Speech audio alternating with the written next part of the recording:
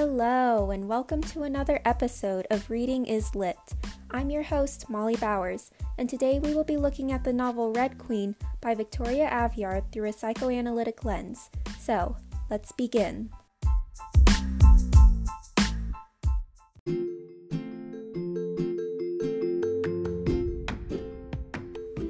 Okay, so Red Queen is the first book out of a series of 4, and I really enjoyed reading it.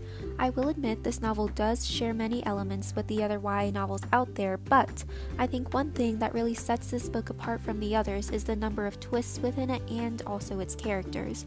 Aveyard really knows how to capture your attention and keep it.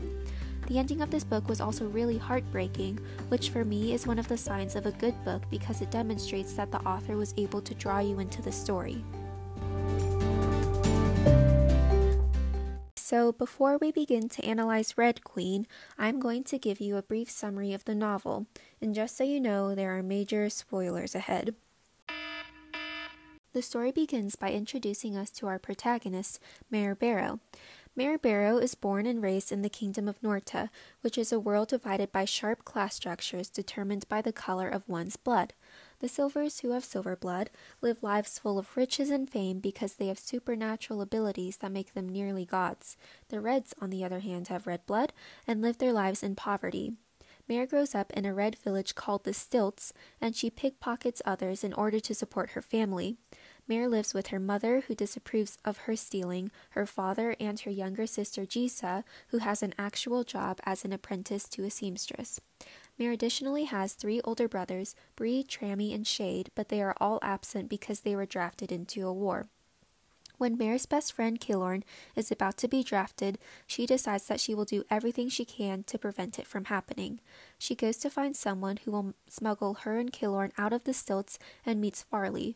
Now Farley claims to be an excellent smuggler and agrees to transport Mare and Killorn, but she first requires a payment of 2,000 crowns within the next 2 days.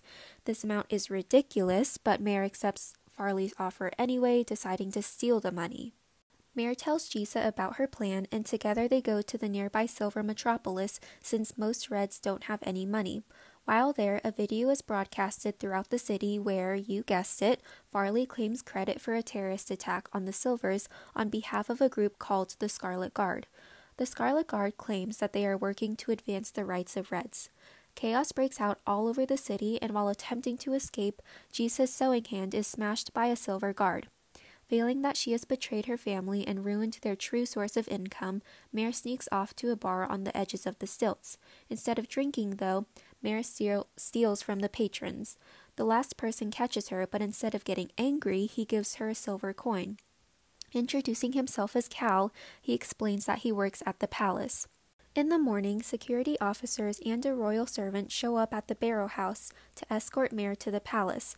Once there, Mare finds out that Cal arranged for her to have a job as a server. Mare's first task is to serve a large silver crowd at one of their events. There, Mare discovers that Cal is actually the crown prince of the Kingdom of Norta. She also discovers that she has silver-like abilities, being able to control electricity, even though her blood is still red. This causes the king and queen to announce to the Silvers that she is actually the long-lost daughter of an elite silver family and betroths her to their second son, Maven. Yay! Go Team Maven.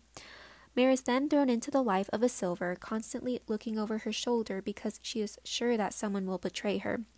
She begins to form a bond with both Maven and Cal, but ultimately chooses Maven over Cal. The two join the Scarlet Guard, but shortly afterwards, Maven reveals that he had been working with his mother, Queen Alara, the entire time. They had been working to put Maven on the throne instead. Queen Alara then mind controls Cal to kill his father, which results in both him and Mare being thrown into jail. On the date of their execution, they go into the arena fully prepared to die, but the Scarlet Guard saves them at the last minute. The book concludes with Mare and Cal not being able to trust each other, but both having the same goal, to kill Maven. So, the book does not end in favor of Team Maven, unfortunately.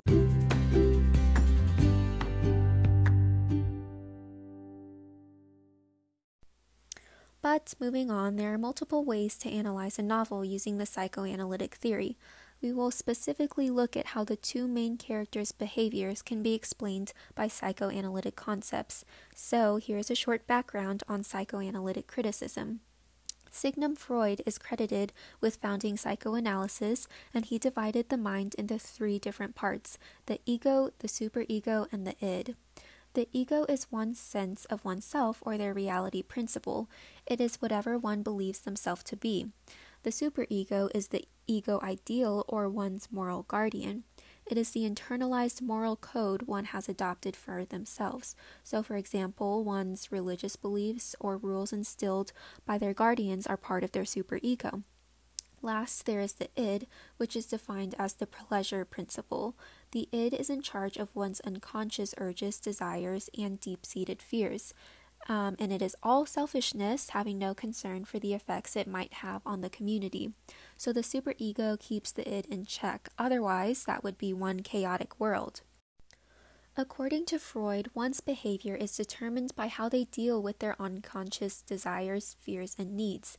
The human's mind is designed to promote pleasure and avoid pain, and in order to protect itself and promote pleasure, the id has a number of coping mechanisms. So these are a few examples. Selective perception is only hearing and seeing what one feels that they are able to handle. Displacement is when one takes their fear, frustration, or anger out on someone else less threatening. Regression is temporarily returning to a previous state of mind, carrying one away from a current situation. Disassociation is where one separates a negative action or behavior from their identity. So, for example, someone who smokes cigarettes but does not consider themselves a smoker. And according to Freud, the four most common fears are the fear of intimacy, the belief that emotional closeness will hurt or destroy one's identity, so one is only able to remain safe by keeping a distance from others. The fear of abandonment, the belief that one's family and friends will abandon them or don't really care about them. The fear of betrayal, the belief that no one can be trusted.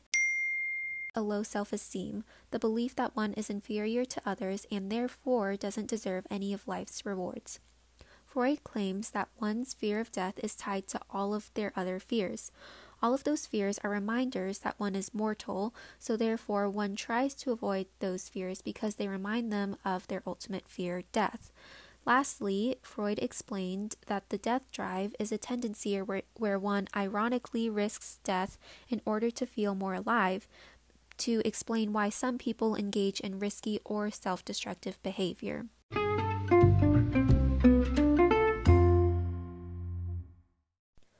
We are going to start by analyzing our protagonist, Mare Barrow. Mare is not the typical heroine that you might find in other novels. She's a very prickly personality and many flaws. It is also clear to see that Mare has a dark side, so since Red Queen is told from her perspective, at times I almost felt like I was inside the mind of the villain instead of the protagonist. The first passage I'm going to read is when Mare and Cal are about to enter the arena. As we enter, I see we're not the only ones waiting to die.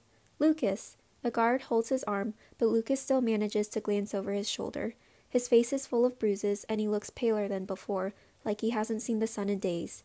It's probably true. Mare.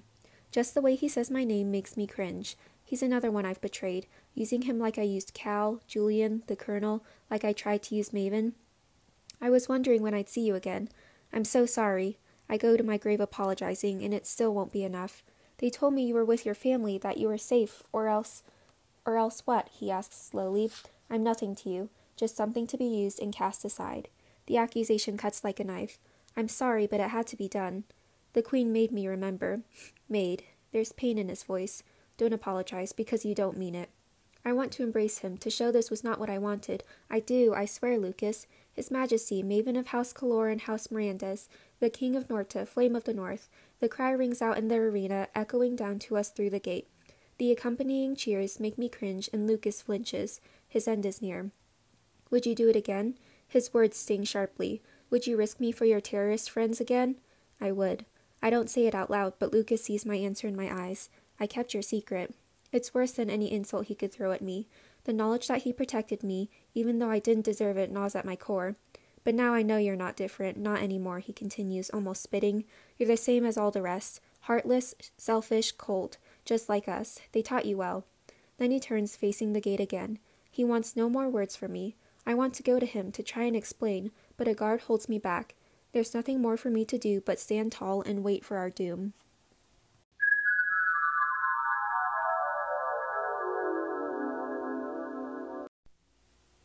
One of the first things I noticed in this passage was Mare's lack of self-esteem. She says, I go to my grave apologizing, and it still won't be enough. The second half of this sentence is a loaded statement. It demonstrates how Mare has never felt that she's been enough. This stems from her childhood.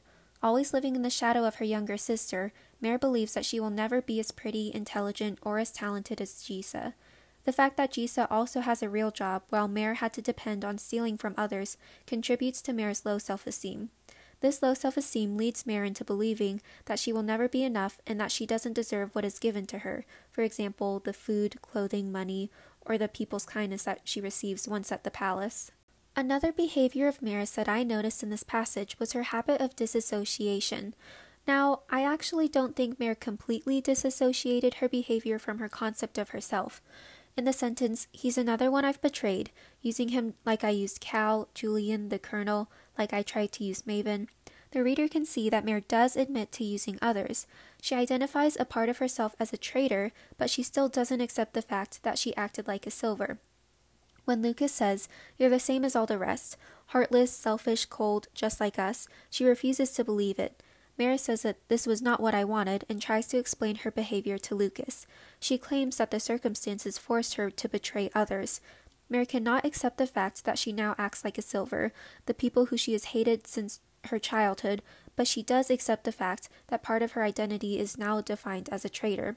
Therefore, Mare exhibits a more complex form of disassociation by using her negative behavior to identify part of herself while still using that same behavior to ignore a different part of herself.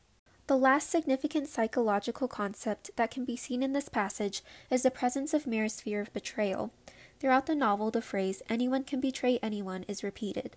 Mare does not trust anyone except for her family members. This distrust results in Mare betraying everyone else. When Lucas asks if she would do it again, referring to when she used him to help her friends escape and then later erased his memory, she doesn't even need to say it out loud. They both know she would repeat it. She attempts to use the other characters as pawns in her plan to overthrow the Silvers before they can use her.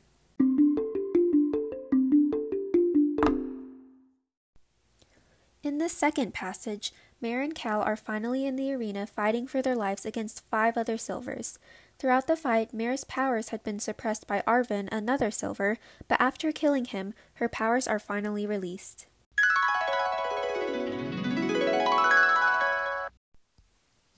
I can taste red blood in my mouth, sharp and metallic and strangely wonderful. I spit it out for all to see. Overhead, the blue sky darkens through the shielded dome. Black clouds gather, heavy and full with rain. The storm is coming. You said you'd kill me if I ever got in your way. It feels so good to throw her words back in her face. Here's your chance. Her chest rises and falls, heaving with each breath. She's tired, she's wounded, and the steel behind her eyes is almost gone, giving way to fear.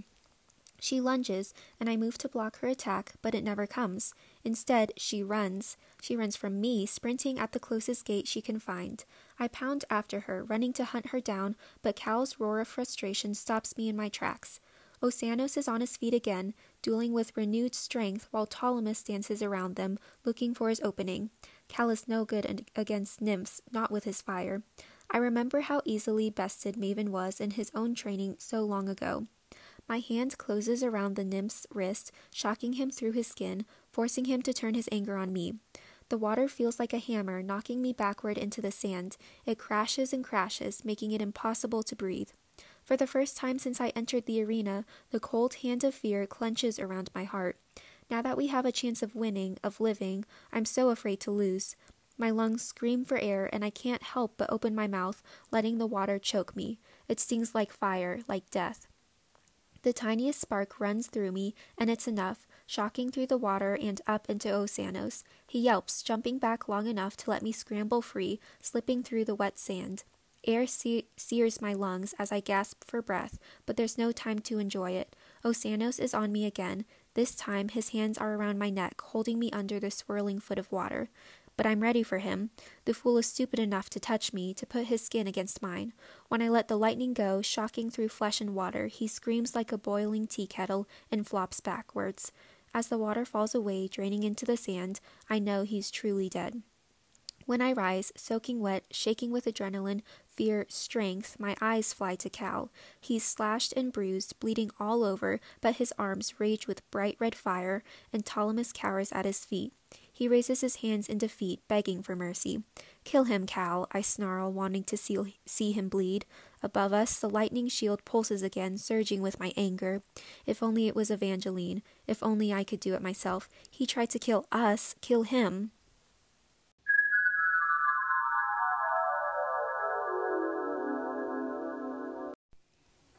This passage is when Mare's id overtakes the superego and the reader is really able to see her dark side.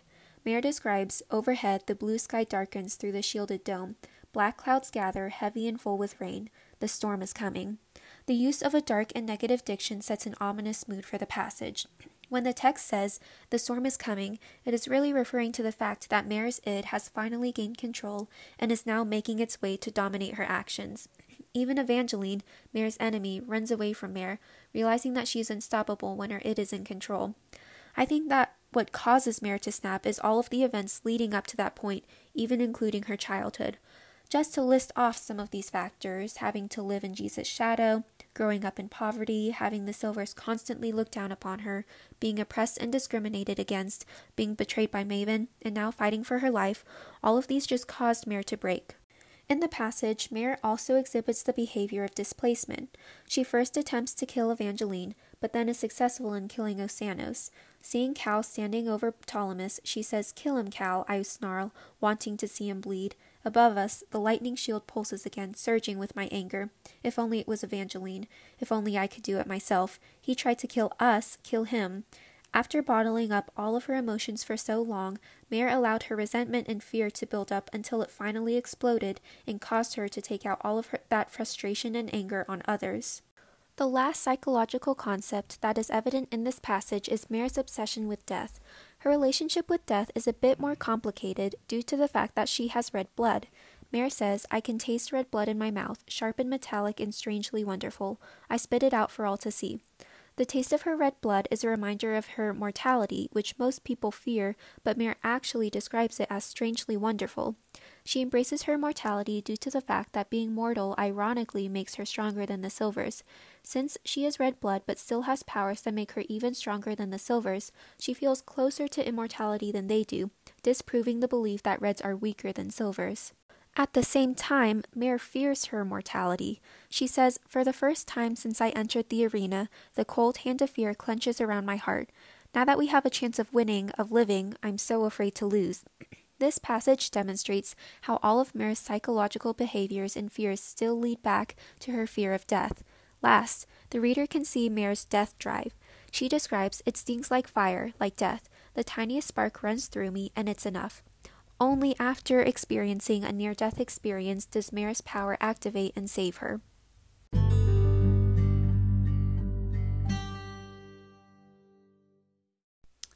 And now we will take a short break. Coming up, we will analyze Maven. This podcast is sponsored by Blood Dye. Have you ever wanted to change the color of your blood but didn't want to spend thousands of dollars on a dangerous procedure? Well, now you no longer have to worry. Introducing Blood Dye, the safe, easy, and delicious drink that changes the color of your blood within the hour. All you need to do is mix 1 tablespoon of your chosen color of blood dye into 8 ounces of water and drink it down. Then, just wait an hour for the special scientific and safe ions to dissolve into your blood, and voila! A beautiful new color of blood perfect for Halloween or a crazy night out in the town. Blood Dye is offered in a range of beautiful colors including orange, yellow, green, purple, and pink. Get yours today for just $49.99 or for just an extra $20, buy the Elite Silver Bottle of Blood Dye. Order yours by calling 1-800-425-7852. If you order within the first 15 minutes, you get a second bottle of Blood Dye for free. Again, that's 1-800-425-7852. Blood Dye is not responsible for any side effects.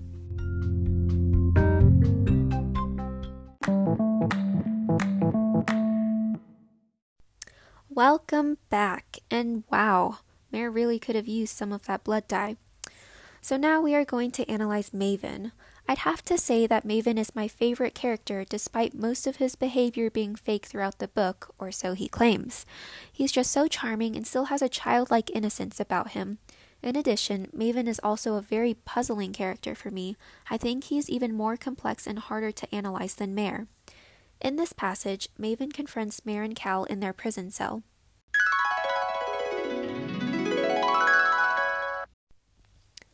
I was never yours and you were never mine, Maven, I snarl, and not because of him either. I thought you were perfect. I thought you were strong and brave and good. I thought you were better than him.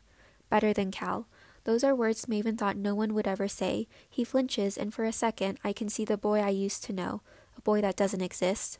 He reaches out a hand, grabbing at me between the bars. When his fingers close over the bare skin of my wrist, I feel nothing but repulsion. He holds me tight like I'm some kind of lifeline. Something has snapped in him, revealing a desperate child, a pathetic, hopeless thing trying to hold on to his favorite toy. I can save you.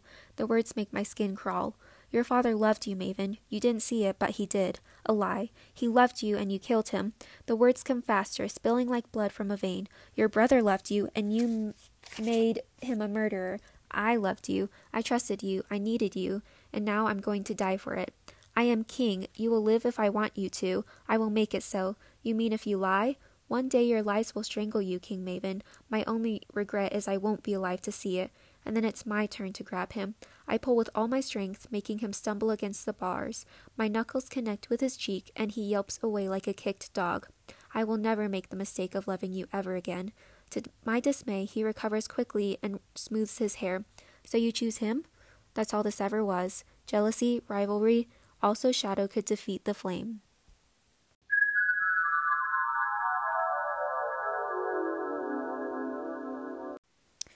The first behavior one can see in Maven in this passage is selective perception. When Mare tells Maven that she actually thought that he was better than Cal, he immediately denies it, calling it a lie. He does the same thing when Mare says that his father loved him, that Cal loved him, that she loved him. Maven denies all of her statements. This demonstrates how Maven is only able to perceive what he feels he can handle. As soon as he hears about all of the people who loved him, he pretends that it isn't true because he can't handle the truth. If those things were true, then Maven would have realized that he just ruined his entire life by killing his father and severing his relationships with Mare and Cal. In this passage, the reader can also see Maven's habit of regression. Mare says he flinches, and for a second I can see the boy I used to know. Mare even makes a direct reference to a childlike behavior, saying, he holds me tight like I'm some kind of lifeline. Something has snapped in him, revealing a desperate child, a pathetic, hopeless thing trying to hold on to his favorite toy. During their exchange, Maven reverts to a form of childlike behavior in order to attempt to completely avoid facing his mistakes. This behavior makes the reader wonder if Maven has truly grown up, or if he is still a little boy at heart, just used to hiding behind his mother. Additionally, this passage reveals Maven's sense of low self-esteem and his fear of intimacy and betrayal. Similar to Mare, for his entire life, Maven has lived in the shadows of his older brother Cal. Knowing that his father in the kingdom loved Cal more, and that Cal was more talented than him, caused resentment and anger to build up in Maven, too. This causes him to have a low self-esteem, where part of him believes that it is impossible for people to love him because he is simply not good enough. Maven also refused to allow himself to become close to Mare, demonstrating his fear of intimacy and betrayal. Mare says, to my dismay, he recovers quickly and smooths his hair. So you choose him? That's all this ever was. Jealousy, rivalry. Instead of forming a connection with Mare, he only used her to overthrow his father and brother. His fear of becoming too close to others results in him, like Mare, betraying others before they can betray him.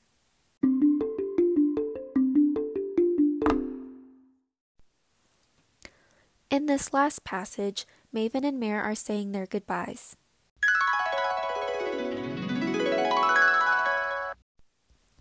I'll make the others scream for you, Mare, every last one. Not just your parents, not just your siblings, but every single one like you. I'm going to find them, and they will die with you in their thoughts, knowing this is the fate you have brought them. I am the king, and you could have been my Red Queen. Now you are nothing. I don't bother to brush away the tears coursing down my cheeks. It's no use anymore. Maven enjoys the sight of me broken and sucks on his teeth like he wants to taste me. Goodbye, Maven. I wish there was more I could say, but there are no words for his evil. He knows what he is, and, worst of all, he likes it. He dips his head, almost bowing to the pair of us.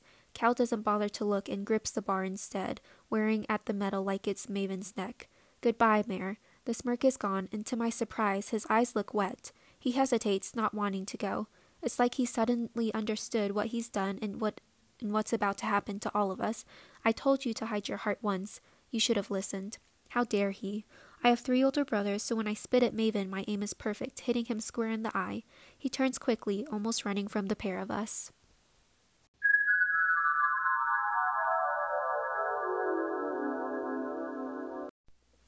Again, the reader can see his habit of regression. Throughout the passage, Maven maintains a childlike behavior. He says, and this, for me, was the most heartbreaking moment in the entire book. I am the king, and you could have been my Red Queen. Now you are nothing. This really sounds a lot like something a child would say. Additionally, Maven ends up running away from them, further contributing to his childlike behavior. The passage also demonstrates Maven's ultimate fear of death. He says he knows what he is and, worst of all, he likes it. Maven's fear of death, like Mare's, can explain all of his actions up to this point. He believes that being evil, having power, and using that power to hurt others, while also refusing to become attached to anyone else, makes him stronger and closer to immortality. Now, the main reason why I actually chose to include this passage is because it truly shows how complex of a character Maven is. If I'm being completely honest, I don't know if his behavior throughout the book was authentic or not. I find it hard to believe that he was faking his personality and behavior his entire life, and these passages point to the conclusion that he is just a good person in a bad situation. Mare describes, the smirk is gone, and, to my surprise, his eyes look wet. He hesitates, not wanting to go. It's like he's suddenly understood what he's done and what's about to happen to all of us. I told you to hide your heart once. You should have listened. In the 2 passages I included, the reader can see that Maven seems to be having an internal battle with himself. He wants to see Mare die, but at the same time, he keeps offering her chances to save herself. He has said that he's going to kill her and still leaves her with some advice, well, sort of advice. During his entire life, his mother could have been controlling his actions, whom I know for sure is evil, or I could be wrong and he could truly just be another evil person. I guess we won't know until the end of the series. But I just wanted to add for the record, though, that I am still Team Maven. Even though he betrayed almost his entire family, I believe that he is still a good person and that there is a way for him to redeem himself.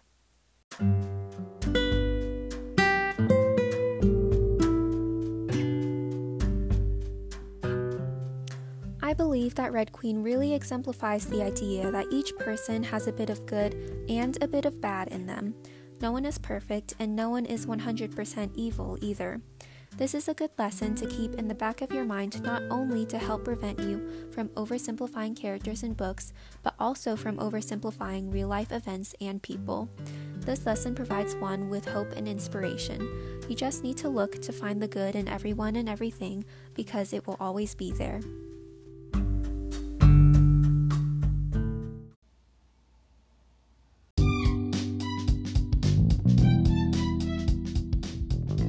Well, thank you so much for listening in on this episode of Reading is Lit. Once again, I'm your host, Molly Bowers, and I hope you join us next week. Have a good night, and thank you.